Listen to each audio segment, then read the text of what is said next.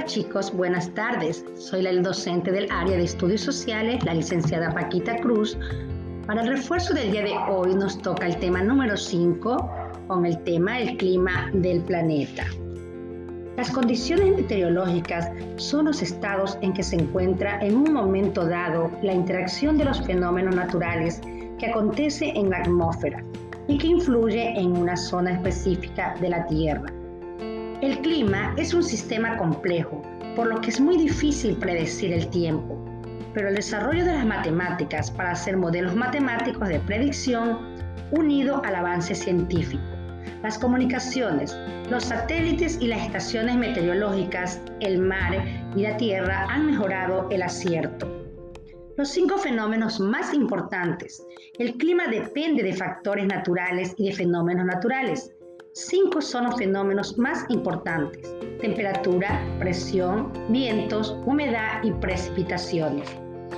La temperatura es el grado de calor específico del aire en un lugar y momento determinados. Sufre cambios a lo largo de un periodo de tiempo, un día o un año. La presión atmosférica es la fuerza que ejerce el aire por unidad de área sobre la superficie de la Tierra. La presión varía según la latitud, la temperatura del momento de la medición y de la altitud. El aire es menos denso en regiones más altas.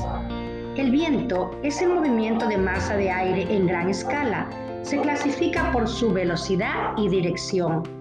La humedad del aire se dedica al vapor de agua, que proviene de la evaporación del océano, otros cuerpos de agua como ríos o lagos y de la vegetación. En cuanto a la precipitación, vemos que es la caída de agua desde la atmósfera a la tierra en forma de lluvia, llovizna, nieve, aguanieve y granizo.